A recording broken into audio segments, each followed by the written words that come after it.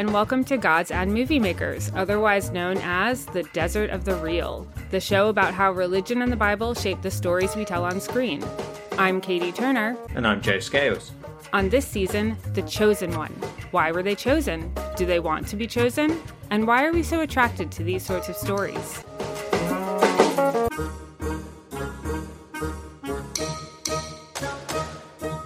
We're joined today by Dr. King Ho Leung. Dr. Leung is Senior Research Fellow at St. Mary's College, the University of St. Andrews. He was previously lecturer in philosophy and theology at the University of Chester. His work has been published in journals including Philosophy, Modern Theology, Studies in Christian Ethics, and Theory, Culture, and Society. He is currently completing a book on the understanding of philosophy as a spiritual practice and its relation to contemporary conceptions of secularity. That sounds fascinating. Welcome, King Ho. Thank you for having me. So, bearing in mind we're going to be talking about The Matrix, you're dropped into a scenario where you have the ability to upload any knowledge directly into your brain. So what is the first skill set or learning thing that you're going to upload into your brain if you're in that situation? Probably all sorts of languages, I guess. So great some answer. kind of advanced Google Translate. Yeah, so that would be the one to, that would go for. That's a really good pick. That is a great answer. Yeah. That's always my go-to X-Men power is understanding of all the languages, because it'd be so great to walk around, just speak any language, make ancient text translation really easy. So you have the Star Trek Universal Translator, but it would just be you. But I also speak them as well. That would be the great answer, like that. Right. So to get into our Matrix chat, we're going to do a film synopsis.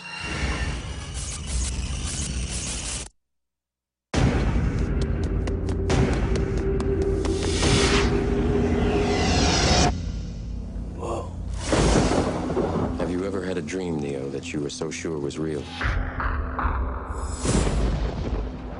What if you were unable to wake from that dream? How would you know the difference between the dream world and the real world? What is The Matrix? The Matrix is a 1999 sci-fi action film directed by Lana and Lily Wachowski. Keanu Reeves stars as Neo, otherwise known as Thomas Anderson, a computer hacker searching for meaning in his seemingly empty life. Lawrence Fishburne plays Morpheus, the leader of a rebel group. Morpheus reveals to Neo that he's been living in The Matrix, a computer simulation of reality. It isn't even the year 1999 as Neo had thought, it's actually hundreds of years later into a post-apocalyptic future, and humans have become unconsciously enslaved to AI machines. Morpheus believes that Neo is the One, a long-expected messiah figure who will free humanity from its plight. Other members of the rebel group who have been awakened by Morpheus to their true existence are Trinity, Neo's love interest, played by Carrie-Anne Moss, and Cypher, played by Joe Pantoliano, an angry member who eventually betrays the rest.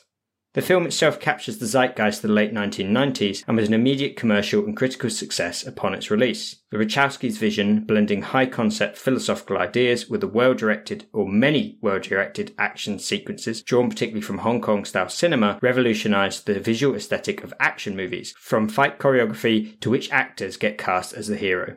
The Matrix just revolutionized film when it came out. I gather that's how it's been remembered. What was your first experience with The Matrix? Did you go and see it at the cinema in the 90s? Was it sometime later? It was sometime later on TV, I think. But I think actually before even seeing The Matrix in one go, I think I saw a lot of fragments of it. And I suppose that those were the days even before the meme as well. Mm-hmm. But I think what was noticeable, how influential the movie was there were proper parodies of The Matrix all the time. That kind of weird slow motion, 360 degrees camera thing. Oh, the bullet time. Yeah. Yeah, but there are also, so they're the genuine parodies, but also these other, unintentional parodies, other movies just mimicking the kind of extremely self-indulgent slow motion thing. It feels like there's so many influences packed into it, and it just, like you say, and drawing attention to the parodies, I think it also direct commentary, let's say, on The Matrix, so kind of making fun or playing with some of the ideas that they introduced to a mainstream audience, but then also a whole smattering of films that just directly lifted the aesthetic. So everything from the tone to the costumes to this edginess that all seemed to be there. But we've also identified a series of films that we think all seem to have a very similar office vibe. Do you want to talk a bit about that, Katie? Yeah, so when we first meet Neo, he's like your typical Gen Xer with a bad case of ennui. He's got a 9-to-5 job and a cubicle. He clearly is getting no personal fulfillment from this. And there's an article in Open Culture that calls The Matrix a dystopian office movie, and it places it under the header right alongside Fight Club, American Beauty, Office Space, and Being John Malkovich, all which came out in the same year, which I didn't remember that they all came out together. So that's been sort of interesting to revisit. So these movies were made during a period of stability and prosperity in America, and they feature main characters who are looking for something to radically shake up their lives. And American Beauty reveals an ugliness under that stability, but The Matrix goes, I think, further than the rest of them by saying that ugliness is actually evil. It's enslavement. And this is really different from The Terminator, which we did earlier this season. And there, we talked about The Terminator as a Cold War anxiety film playing to the real human threat of nuclear annihilation. In these late 90s movies, the true anxiety is boredom. There's just bored guys, basically. So I found it really interesting to rewatch it from the context of 2022, where the idea of hating on a stable job that comes with a 401k and health insurance feels really strange. I don't know how you felt revisiting the movie now. Yeah, it was, yeah. I'm wondering whether those were one of the nicest periods of history in a way. Because it's, after the Cold War, before 9/11, before the financial crash in 2006 and 2008. So, yeah. 2001 was the dot-com bubble burst. Yeah. So it was like right before that first. But perhaps if we take it, maybe consider it from a British context, but obviously the film is American, but we had certain reflections on that kind of thing in the UK as well. If you think about, Blur's music, the end of the century stuff, also had talked a lot about the issues of urban life and so on. And if we think about art, he also had the YBA movement. So if you think about, say, Damien Hirst and the big dead shark and all the kind of dead animals sort of thing, you can see this kind of Matrix, 1999, literally the last year of a millennium, basically doing some kind of what we might call sort of a vanitas project, thinking a bit about the end of time, an end of a millennium, literally. I do wonder whether it's not just an economic thing, but also a broader sensibility of where we are, or where they were in broader cultural history. There's that interesting thing that comes up with, why have the machines chosen the late 90s to simulate for everyone? They're like, this is such a prosperous time. So there's like an awareness in the film. It does feel kind of like a unique moment, at least in the Matrix history, and maybe it feels like that to us now. It's such a fascinating time capsule of that particular sensibility. And this was, for some reason, I keep thinking Fight Club is earlier than 1999. It always amazes me that those two films came out in this year. Yeah, together. And they're such similar, just rebellion angst against a very, very similar setup, apart from in Fight Club. You should not sympathise with Edward Norton because he's awful. But Neo is almost an everyman character. And I don't know, maybe it's just me. I found it quite easy to identify with him on my rewatch. I don't know. My impression, of seeing Neo is always that kind of blank face. It's always a very boring, empty character. It's not very... there's so much emotional baggage going in. Literally having his life changed 3 times in an hour or so. But there is not too much emotion, it feels. There's always this almost childlike purity to it, at least how I perceive it. So maybe that's intentional to say, yeah, everyone can identify with the Neo character. Should we talk about philosophy in The Matrix? Yeah, let's talk about philosophy in The Matrix. It's a very big topic. Yeah. But I think we've got the right person to talk to about some of these ideas. We've picked up a number of things that we can go into, but I'm curious, when we say Matrix and philosophy, what do you think of first? Well, the cliche you want to go to is Descartes, because, there's obviously the whole wealth of literature, philosophical literature on metaphysics and philosophy of mind that comes out of both following and reacting to Descartes' so-called substance dualism, which teaches that there are 2 types of substances in the world, namely the immaterial mind and material things, which include bodies, or anything that's not mind. So one kind of picture that's often given in the kind of literature I mentioned is the idea of brain in a vat. So how do we know that what we're sensing and all this is really real?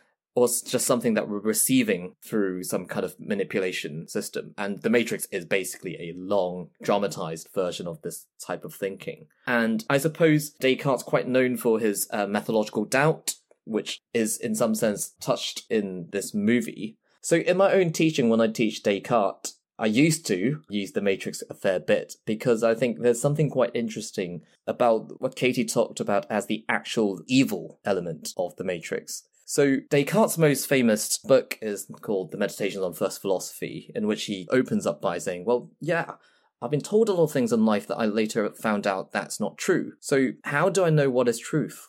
So he starts by saying that, well, I need to start again. I want to start afresh by sure foundations. So he wants to develop a way in which he could get at truth and certainty. And so he begins by doubting everything he's been told.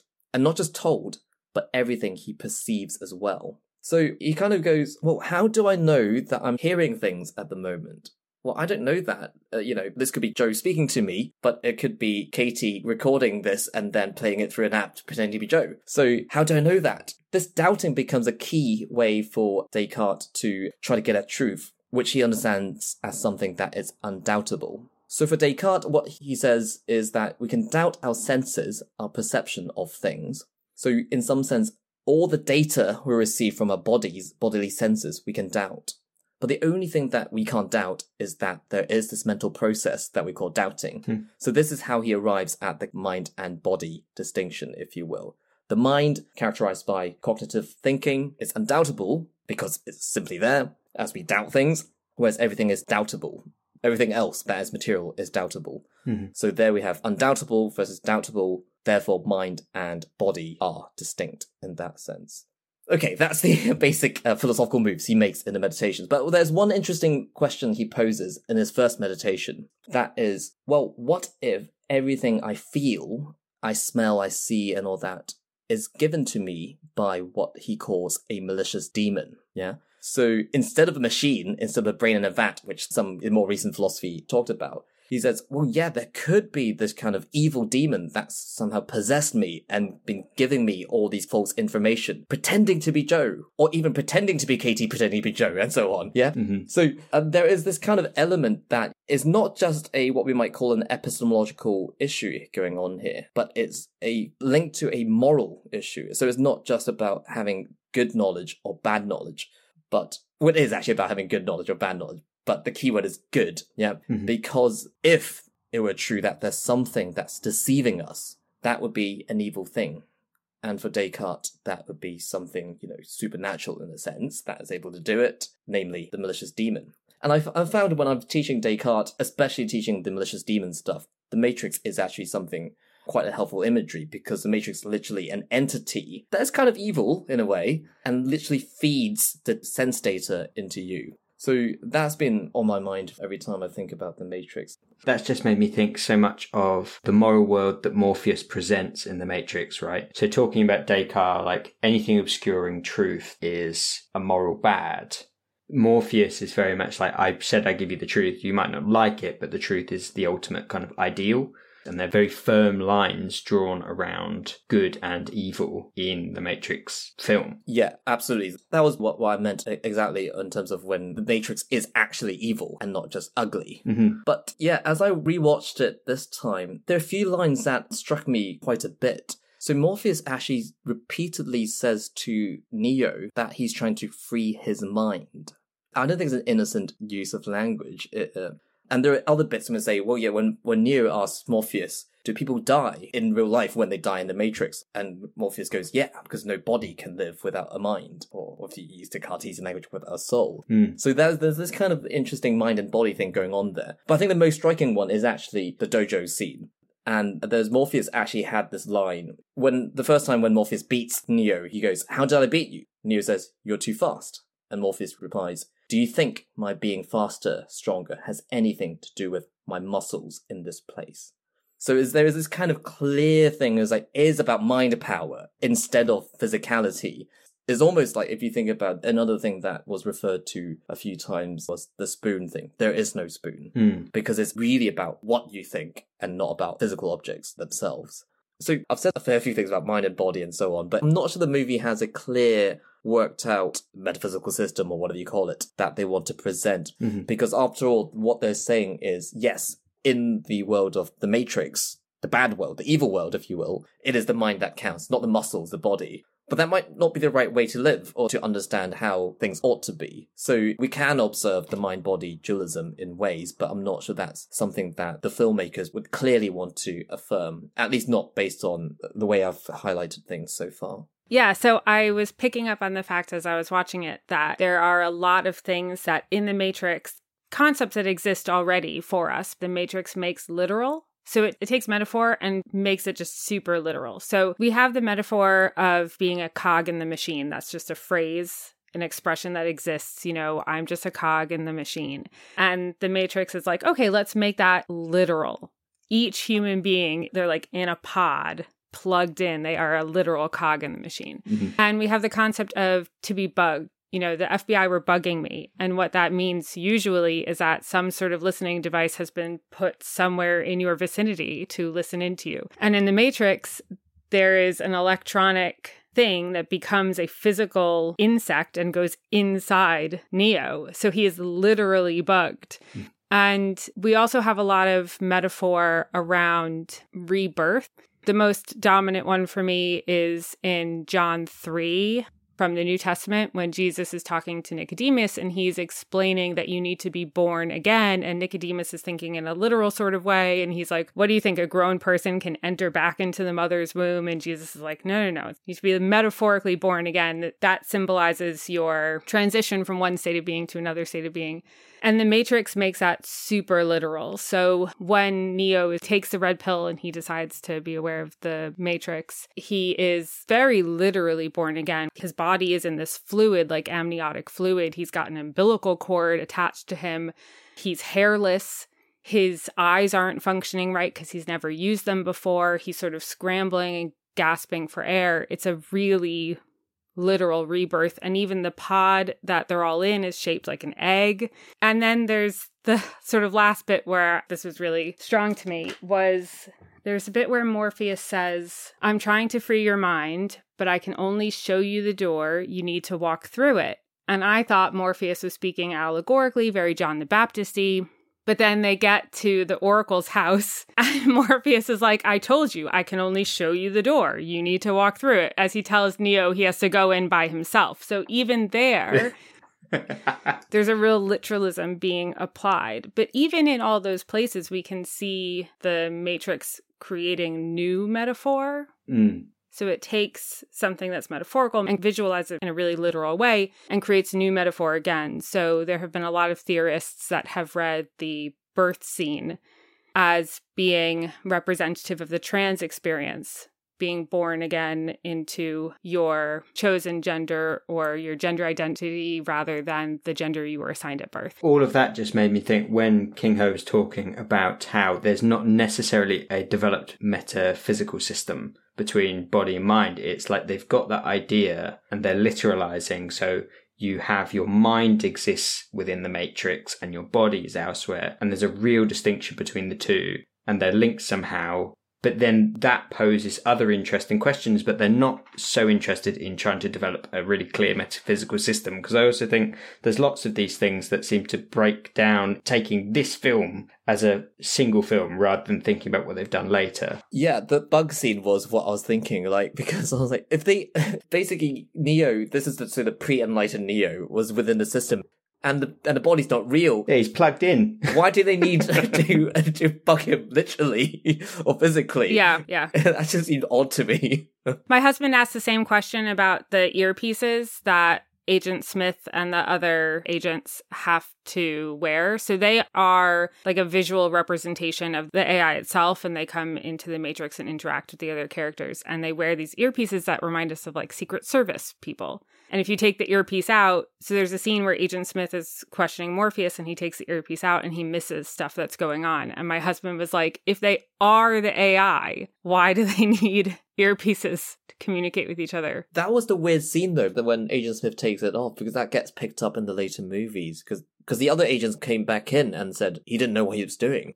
It was literally going offline, if you will. And that was one of the things, I guess, wasn't really explained in this movie. Right. Not that they were particularly well explained in the subsequent ones, but still. It's a good moment, though. It is. I mean, Hugo Weaving, we didn't mention him in the introduction, but Hugo Weaving as Agent Smith is fantastic. I love watching him on screen so much. He's just brilliant as a force of evil and tipped over into he's not even just fulfilling his programming, he also viscerally hates humankind. So you want to see him beat. So I think basically what we're getting at here is that in a sense, the Matrix actually splits mind from body in a Descartes metaphor way, but makes it literal. But also, if you try to drill into that too much, it falls apart a little bit. Yes, yeah. Is that right? Yeah. Yes, absolutely. There's also this kind of really unsubtle literal thing that I noticed this time when I was watching it, and particularly with your theme in mind, that, this is, again, actually almost Neo's first scene, when he wakes up in front of the computer and someone knocks on the door, and he sells this disc to this dodgy customer, and the guy says, "Hallelujah, you are my savior, man, my own personal Jesus Christ." I was like, wow, this is so unsubtle. Yeah. That's right. Yeah. I think we should go into explaining a little bit about our theme, Chosen One, because for Katie and I, we've kind of arrived before we largely started recording these, but the idea has really crystallized while we've been talking with lots of people about all these films in the season, that there is a distinction between saviors and chosen one figures. And you can kind of do lots and lots of difference. There are certain things that I find particularly compelling about chosen one characters that I think maybe Katie is less keen on, but in essence, they are kind of in every person. There's something intrinsic about them that allows them to accomplish whatever mission is before them. There are a host of other kind of characters around them, so often helpers, often mentors. Perhaps there is an anti-chosen figure who they are mirroring in some way. There's often something like prophecy or fate or something like that going on. And for me, the really one I always like to see is the self-doubt. I love to see a chosen figure self-doubting. And lots of those elements are often absent in a savior narrative, or at least... Not prophecy, though. Prophecy is very much in savior narratives as well as chosen one narratives. We start the film with this line that a guy says Neo is a Jesus figure. He is a person of Christ, like he really belabors the point. And Neo ends the film very much like a Superman of sorts. Like he is limitless power. He's resurrected. Yeah, he's come back from the dead. The rules no longer apply to him. But I think for a lot of the film, I still think of him as a chosen one figure. Now, when we asked you to talk about The Matrix and Chosen One, what did you think we were trying to get at? Was Neo self-evidently the obvious chosen one? And how do you think about that theme and the film? Yeah, I think it's quite clearly he's the one. But I think you can say, yeah, the chosen one does not need to be a savior, but clearly in this movie, the chosen one is a savior. He is, yeah. But also, I think one thing to highlight is also the chosen one's also the one who is saved. So it's not just the one who saves others, but most of the movie is actually about Neo being saved in the first place. And that seems to me what's actually the most interesting about this movie, at least the first one.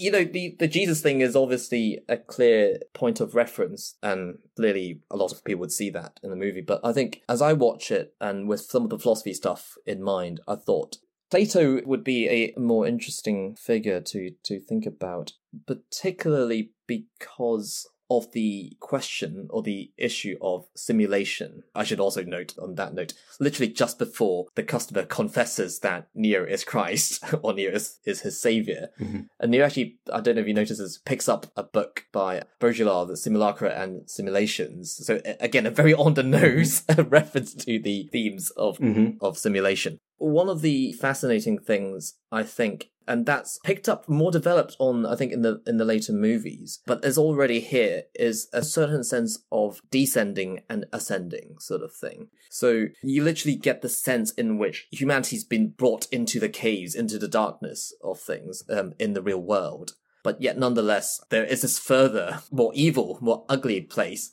that is the Matrix, that is even, if you will, a lesser reality or a less perfect place, a less good place than the caves. I'm just going to interject quickly. Can you give a brief summary of Plato's allegory of the cave? Yes, yeah. So Plato's allegory of the cave comes in his famous book, The Republic, which I might note begins with Socrates saying that I went down to the harbour or something like that. But going down, descending, I think it's katapon or something like that is the Greek phrase, is the first word of the whole book. And as with Plato, normally the first few words are indicative of a certain motif that recurs throughout the whole dialogue.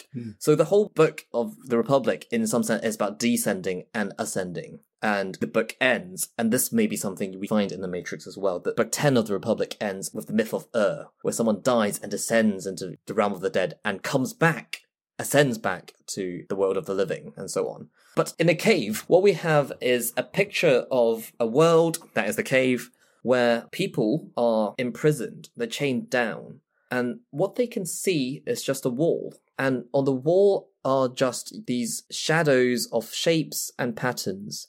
And that's everything these imprisoned people can see. And they take those shadowy figures as reality itself. Whereas what is going on in the cave is really, there's a fire behind these prisoners, and these shapes and cutout things are just waved around before the fire to project onto the wall, which has the shadows which these folks take as reality.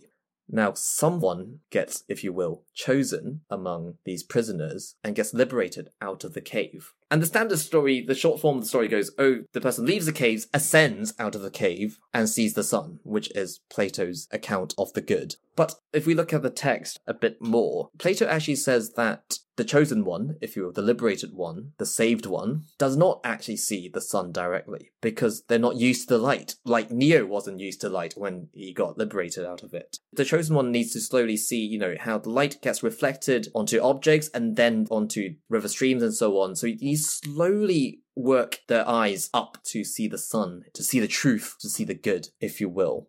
And one thing Plato highlights is that process is a painful one. Seeing light, seeing truth, is not as easy as people. It's not just, I leave the cave and I'm all happy and so on. It's actually a painful experience. And that kind of pain, I thought, the struggle of seeing reality was something that was captured in the crew. And also in Neo's life, but actually I think more so in the crew, on how, actually this whole reality actually is difficult. Truth might not be as nice. It's Cypher the most. Yes. Who is like, I didn't know the truth. I want to go back to the comfort of the cave. And there is that element that Plato also talks about. There's also these Cypher figures, because what happens in the cave story is the chosen one, after seeing the good, descends back down into the cave, like Socrates does at the beginning of the dialogue, to try to liberate the others and spread the good news, if you will. And people know, it's like people don't want to be saved, and they end up, as Plato says, if they were able to lay hands on the chosen one, they would kill them. And in some sense, this is the Cypher character in a real, like, I don't want to be saved. It's pretty nice in the cave. It's pretty nice in the Matrix. And obviously you could say that, the Platonic character there of the chosen one is Socrates, who tries to enlighten the people of Athens, but gets executed. And also the Christian tradition also obviously has a similar character in Jesus Christ, who tries to bring light to the world, but the world did not want to recognize the light and ultimately kills him. I just want to ask a follow-up question. So in the Republic, he gives some sorts of tips for how you might discourse with people in the cave to avoid having this backlash. So he talks about how you need to encourage people to think about what they know already and then kind of ask questions. But basically this idea, wisdom starts with owning up to ignorance, right? So instead of just going back into the cave and telling all the cave dwellers, hey, you're all in a cave. You don't have knowledge of the sun. Come outside, see the sun. That instead you should start with a gentle declaration of ignorance and intellectual modesty. And I think that we get that with Morpheus when he's like first talking to Neo. We get a lot of sort of Socratic method application, because Morpheus asks Neo, what is real? How do we define real? And so he's sort of encouraging Neo to come with him I mean, he also acknowledges that he has to speed up this process faster than he would normally because Agent Smith has caught on to the fact that something is afoot. I think in those scenes when Morpheus is having that kind of discourse using the Socratic method, there's also sort of by extension, the discourse is being had with the audience as well, encouraging the audience to question the very foundation of what we think we know by casting doubt on our own knowledge. I think what the Socratic Morpheus was trying to do is to get, this is where it comes to be quite, I find interesting, so is to have Neo choose to be free. But ultimately, Neo is not just a chosen one, but is the one who chooses as well. Mm-hmm. And that's quite interesting to me. Mm. And by the way, this is where the Christology thing comes in quite interesting. Yeah, go ahead. When we think about the figure of Neo, I think one question is, who chooses Neo? And one way in which the movie, at least the first one, does it is to say that, well, Neo seems to be the one who chooses. So there's kind of almost a paradoxical thing. Neo is the chosen one who is chosen to choose, if you will. And there is this, especially in the first half of the movie, Morpheus at one point asks him, do you believe in fate, Neo? Neo says, no. Morpheus asks, why not? Neo says, because I don't like the idea that I am not in control of my life. But this is kind of a weird one, isn't it? So how can a chosen one not be an issue of fate? And this was repeated when Neo goes to see the Oracle, when Oracle just does not really give Neo a clear message or answer, but then ends by telling him, you'll remember that you don't believe any of this fate crap. You're in control of your own life, remember? They don't tell Neo that he is the one. Neo needs to decide that he is the one. And that was why, when he enters into God mode towards the end of the movie, Morpheus goes like he's starting to believe. Mm-hmm. Yeah, so that I thought is quite an interesting dynamic going on. Because I think maybe there's no clear-cut grand metaphysical system worked out in the movie, but I think they're aware that you can't have the fate of the chosen one in such a very simplistic way. They needed something with a bit more tension in it to make it work. I think it actually pairs really nicely with Jesus in The Last Temptation of Christ. So that's included in this season. We talk about that being really the only Jesus film that puts Jesus as a chosen one rather than a classic savior. And a big part of that is because he spends so much of the film coming to terms with his own identity and his own responsibility, what he's meant to be doing, and understanding himself as both fully God and fully man. I think we see a lot in Neo also.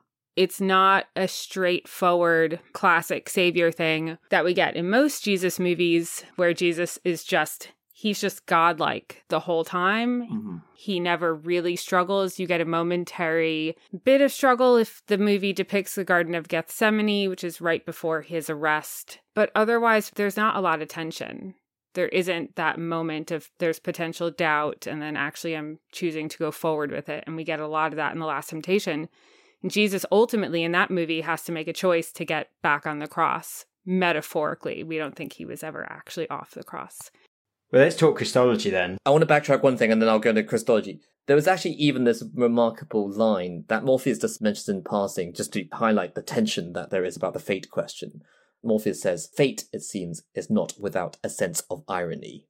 Which I think captures the thing pretty well. But yes, on the issue of Christ thing, or let's call it Christology, in the Christian tradition, particularly the more recent Christian tradition, so broadly speaking, post-Reformation, modern Christian theology, the question of election is obviously an interesting one. But it's interesting that, and this is what was partly on my mind earlier, when I said that the chosen one isn't always, as you said, the saviour, but the saved. And that's pretty often how the elect or the election is understood in the Christian tradition. Could you just explain a little bit the idea of the election? Yes, so it's basically God's chosen people, in some sense, is the elect. And so the bits in the Bible, I think Ephesians is one of those places that kind of like, from all eternity, God has chosen you, the reader, the Christian, or the believer, whatever, that kind of thing. And so the chosen one in that case, and these cases are often associated with those who are saved, the Christians who are saved by Jesus. When it comes to the 20th century, one of, if not the most important Christian theologian of the 20th century, the Swiss Reformed theologian Karl Barth, has this kind of reinterpretation of the doctrine or the notion of election. So Barth is known for someone who wants to begin or structure all his theology with Christology. So the person and being that is Jesus Christ structures all of his ways of understanding or doctrine or even or reality, including the doctrine of election. So what he would argue is that what happens in the doctrine of election is the first and foremost who is or who was elected is not God's people, is not the Christian believer, but rather Jesus Christ himself. So what we have there for Barth is a kind of weird unity of the subject and object of election. God is the one who elects, but God is also the one, in some sense, who is elected. Although Barth's more precise formula is Jesus Christ is the electing God and the elected human. But because humanity and divinity come together in the person of Jesus Christ, you can have the electing and the elected in one go. And we have this similar structure, if you will, with Neo, who is the elected one, but also has to elect himself to be the elected one. So Neo is both the subject and object of election or of choice in the Matrix. And this is where I kind of think the line when Morpheus says towards the end, he is starting to believe, quite important. Because what Neo needed the whole time was to have faith, in some sense. And this runs along with also Barth's interpretation of what St. Paul calls the pistis Christou, the faith of Christ or faith in Christ. Now, Barth would just go, the Christian faith is not about faith in Jesus Christ, but more primarily about faith of Jesus Christ. So when Neo starts to believe, what we have is actually the faithfulness or the faith of Neo that becomes the saving factor of the world. And so, yeah, I thought there was something interesting here. I'm fairly sure the filmmakers didn't have this in mind when they were writing it, but it is fascinating to think about how there was such a strong, deliberate way of framing Neo's breakthrough towards the end. In some sense, we might say that he actually becomes the one, as opposed to he was always the one. Just on a side note, Abraham Jungel also has this kind of weird interpretation of Karl Barth as God's being is in God's becoming. And so you have this parallel there as well. I really like that too, because it really drills down to why Neo feels like sort of what we've set up as chosen one tropes until that moment when he becomes a dying rising savior, and then it becomes really classic savior stuff. And that you're sort of articulating that there's almost like a switch that happens only in finding that belief in himself, that he becomes the savior figure. And it's the choosing to go back into the Matrix. Yeah. He has gone back into the world and descended again. Yeah. So just on that note, Katie, we often talk about costuming choices in film, and I know that you had something you wanted to pick up about that particular scene when they re-enter the Matrix to rescue Morpheus. Yeah, so in that scene when Neo re-enters the Matrix, he's doing that because Morpheus has been taken by Agent Smith, and he wants to rescue Morpheus at great risk to his own personal safety. And so he and Trinity re-enter the Matrix together. To prepare themselves for going into the Matrix, they put on their sort of battle costume. So both of them are in their long leather duster jackets, and they're all dressed in black and leather, and they've got their black sunglasses on, you know, the look that became really famous from this movie. And they go into this office building, and they've got all their guns. And I was reminded instantly of the Terminator. Now, in the Terminator, it's the Terminator who's all in black and with his sunglasses, and he's got all of his big guns. And he comes in one of the first scenes where he's hunting Sarah Connor, and it's in a bar, and the music plays, and we get the like dun dun music. I'm going to insert it here because I cannot mimic the music.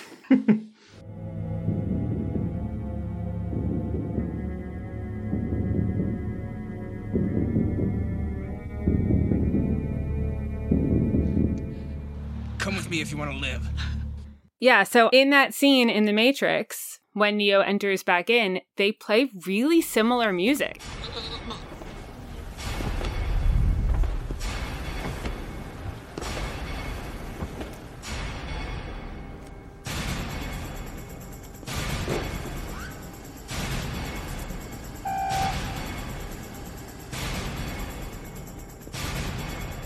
Please remove any metallic items you're carrying, keys, loose change. Holy shit!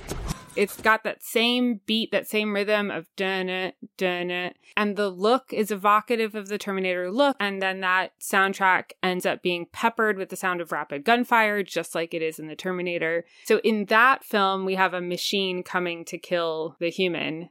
And now we have a sort of reversal of that with two humans coming to kill the machines. I found that really interesting.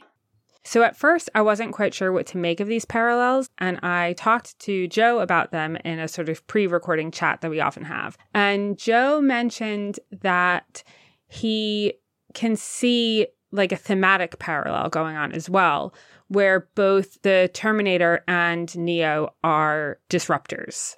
In the Terminator is disrupting our time, Sarah Connor's time. He's coming from out of time and causing havoc. And in The Matrix, Neo is disrupting the Matrix. He is coming from outside of that environment and disrupting that environment. So can you, Joe, talk a little bit more about what you saw happening in this parallel that I mentioned, and also how you think it might relate to Jesus, who's also a disruptor? What's interesting in that moment is, from the perspective of the Matrix, like the Matrix as a world, Neo is the villain in some ways. So we have almost a parallel between the Terminator storming the police station in the Terminator. He's the bad guy. He's come to disrupt the world order. And Neo is doing very much the same thing. He's also there to get someone very specific. He's obviously trying to rescue them. But there's this mayhem and disruption that is caused amongst people who are just like on duty, if you like. And then we get this real sense of a complete reversal where suddenly we're cheering for more or less the same robotic figure that the Terminator embodies as a disruptor coming into this system, that now we're on the side of those who wish to change things up. Whereas in the Terminator, that's not the case at all. The Matrix as a film has already destabilized everything we're comfortable with. So we're in a position where the villain in that world can be someone we back. So by adopting the more or less this ominous presence and characterization from the Terminator, they're doing something very, very clever in their flipping on its head. Well, what does it mean to be a hero in this world where the world itself is an embodiment of evil, a manifestation of evil? And so you could make a point that this also further maps onto this Christology, because often in Christian theology, you have a fallen world that needs repair, and the way to fix things, to fix people, is to have a disruptor figure come into the world that is almost like an antagonist to it. So you get this in the figure of Jesus. Maybe if we read him more like Neo in some senses, like guns blazing, leather clad, or the Terminator, that he'll be back, then who knows? Yeah. So much has been written on the Matrix and all its intellectual illusions, and we could almost just rapid fire bash through some, because even from just biblical stuff, we've got the ship is Nebuchadnezzar, named after the dreaming Babylonian king. He's exiled into the wilderness for a bit when he's a man beast. There's like a thing going on there. The human city is Zion, that we never see in this film. We only hear about it. We maybe want to circle back round to that and what's going on there. We already mentioned earlier the Baudrillard book Simulacra and Simulation, where the phrase desert of the real comes from, and a lot of these ideas of copies also seem to come from. But there's so much of this stuff. There's also Morpheus's name. Morpheus is god of dreams. Yeah. The Sandman. Yeah, he's the Sandman. Again, the first Matrix being a paradise. Like, that's biblical allusions all out the wazoos. Yeah, so I wanted to ask about that actually. So at one point, Agent Smith reveals that there was an earlier version of the Matrix that had failed. And in that earlier version of the Matrix, they had built a perfect world. And he says essentially that the people couldn't tolerate it. They resisted this perfect world. And that is because human nature ultimately cannot tolerate perfection. And this I found really, really interesting and relates, I think, to, and I think this is where you were going with it, Joe, to the fall from the Garden of Eden and this Christian theological concept that when Adam and Eve eat from the tree, they then become fallen, and all of humanity since then is fallen and cannot live in a state of perfection. They always seem to need to be in conflict with something, whether it's the oppressive nature of the suburbs or a stable office job being oppressive and being in conflict with that, or like literal war. But I just found this notion that a perfect world just was doomed to failure really interesting. Because it's coming from Agent Smith and he's like the bad guy, there's probably also this sense that he's not necessarily a reliable translator of what it is to be human. And so you could probably exit that movie and still think a perfect world would succeed. They just got it wrong, you know?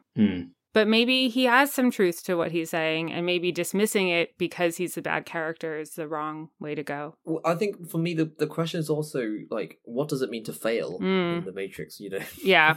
Like, what, people become unhappy, get too happy, why is that failure? Does it matter for the human battery farm to work? Maybe, I guess, when they said no one would accept the program, I mean, they just saw through it, maybe that was the issue. Yeah, I don't know what that's supposed to mean. No one would accept the program. Yeah, maybe it's that there's an existential feeling of it being incorrect that just became too powerful. Yeah, too good to be true. Yeah. And so they just free their minds quickly. Okay, if you were offered red pill or blue pill, what would you take? Probably the blue pill. Not at least because of certain cultural connotations these days, but... Sure. Get rid of the connotations of taking the red pill. So maybe, do you remain in the Matrix or do you embrace the real? Yeah. There is also the question of, is there like some kind of infinite regress sort of thing? So, actually, after you take the red pill, you've got out of it. And then you find out in Matrix 2 and 3 that there is actually some bigger thing going on as well. And so what is the real? So, yeah, I part of me just going to say, yeah, you keep it simple. To be fair, like, you can just go like, well, actually, is the whole Zion, the crew life and all that, actually, is that real as well? It seems to me that was actually put into question later on. And I should just say, what I do like the most out of this kind of different worlds in which the Matrix series is done, it was actually the one in the recent reboot where Keanu Reeves plays the game designer of Matrix. So there's kind of meta level going on. And that I found to be the most charming world out of all the ones, because there is this kind of awareness of the unreality of it, but it's quite a complicated one, which I find amusing. And there's also, what was interesting in that world, if I may elaborate a bit more, is that there is a sense of projection, whereas you don't really have that in the Matrix computer world in the first one or in the crew life, but in the one in Matrix 4 when Keanu Reeves is thinking about the game world. So the game he designs is called The Matrix, and he kind of fulfills his dreams in that world. And there's something interesting about that kind of projection and aspirations that I think wasn't clearly articulated in the first movie or the first three, but it's definitely got what I would see as a richer dimension to how we understand the questions of reality. When I was younger, if someone had offered me, like, do you want to go on an adventure out of this cave that we're living in? Because, surprise, we're in a cave. I would have taken that 100%. And I think if somebody offered it to me now, I'd probably stay in the cave. So Yeah, the 1990s was a pretty good time as well, you know? Yeah. It was.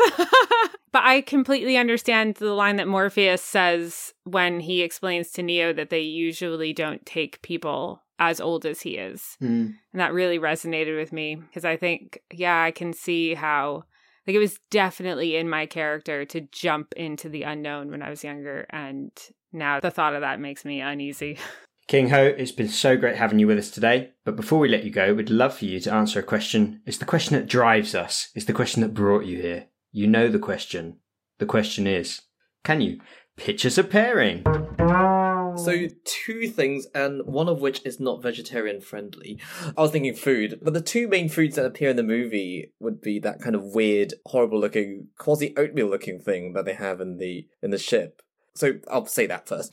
And then there's also the steak that Cypher has when he betrays them. Oh, yeah. And it's quite interesting that the steak is so vividly described, juicy and all that kind of stuff. He really enjoys it. You can tell it. Mm-hmm. And then you have this kind of the other thing, whatever that bowl of stuff you get in real life, that seems horrible. but there's so many contrary descriptions and explanations of it that you're left, it's just indeterminate. And so I would say pair with something of that nondescript stuff, but also with steak, because I think, just thinking about it, like, what does it mean to eat this bit of meat in front of us? I don't like the fetishization of embodiment and so on, but there is something about that embodied, practiced experience that brings into question, am I really eating the steak and so on? What is steak? Isn't it weird that we literally shove food down our throats? Like, eating is a weird thing, if you think about it. So this is the kind of ongoing stuff I have when you leave the cinema and you return back into real life. You start asking all these questions. And I think part of eating the weird liquidy stuff, whatever it was, or a steak after seeing The Matrix or while you're watching The Matrix can actually help you think a bit more about what is the real and who we are. And isn't it just weird that we live in this world? I love that answer. Like, really be Descartes. Contemplate your very existence while you're experiencing a sensation. Yeah. But it's been really good to talk it through and to learn. So thank you so much for being here, King Ho. We enjoyed it. Yeah, a lot of fun. No, thank you. Had a great time. It's probably worth stating that The Matrix is an incredibly popular film for academics and theorists and thinkers of all kinds. There are many, many published works on The Matrix so you get The Matrix and philosophy, The Matrix and Christianity, The Matrix and Buddhism, Gnosticism, gender inversion, diversity in casting, the trans experience, and more. There's so much that we could have discussed in this episode, and we were never going to get to it all. So in addition to any articles and books that we've mentioned in this chat, we will be providing a lot of reading suggestions, some YouTube links, and things of that nature on our website for anybody who wants to delve further into The Matrix and its many, many resonances. That's our show today. Gods and Movie Makers is researched and produced by us, Joe Scales and Katie Turner, and supported by listeners like you. Our music is by Style the Kid. As always, you can follow us at GodMovPod on Twitter and Instagram. If you've enjoyed what you've heard today, head on over to our website, godsandmoviemakers.com, where you can donate to us or subscribe for additional content. Thanks for listening.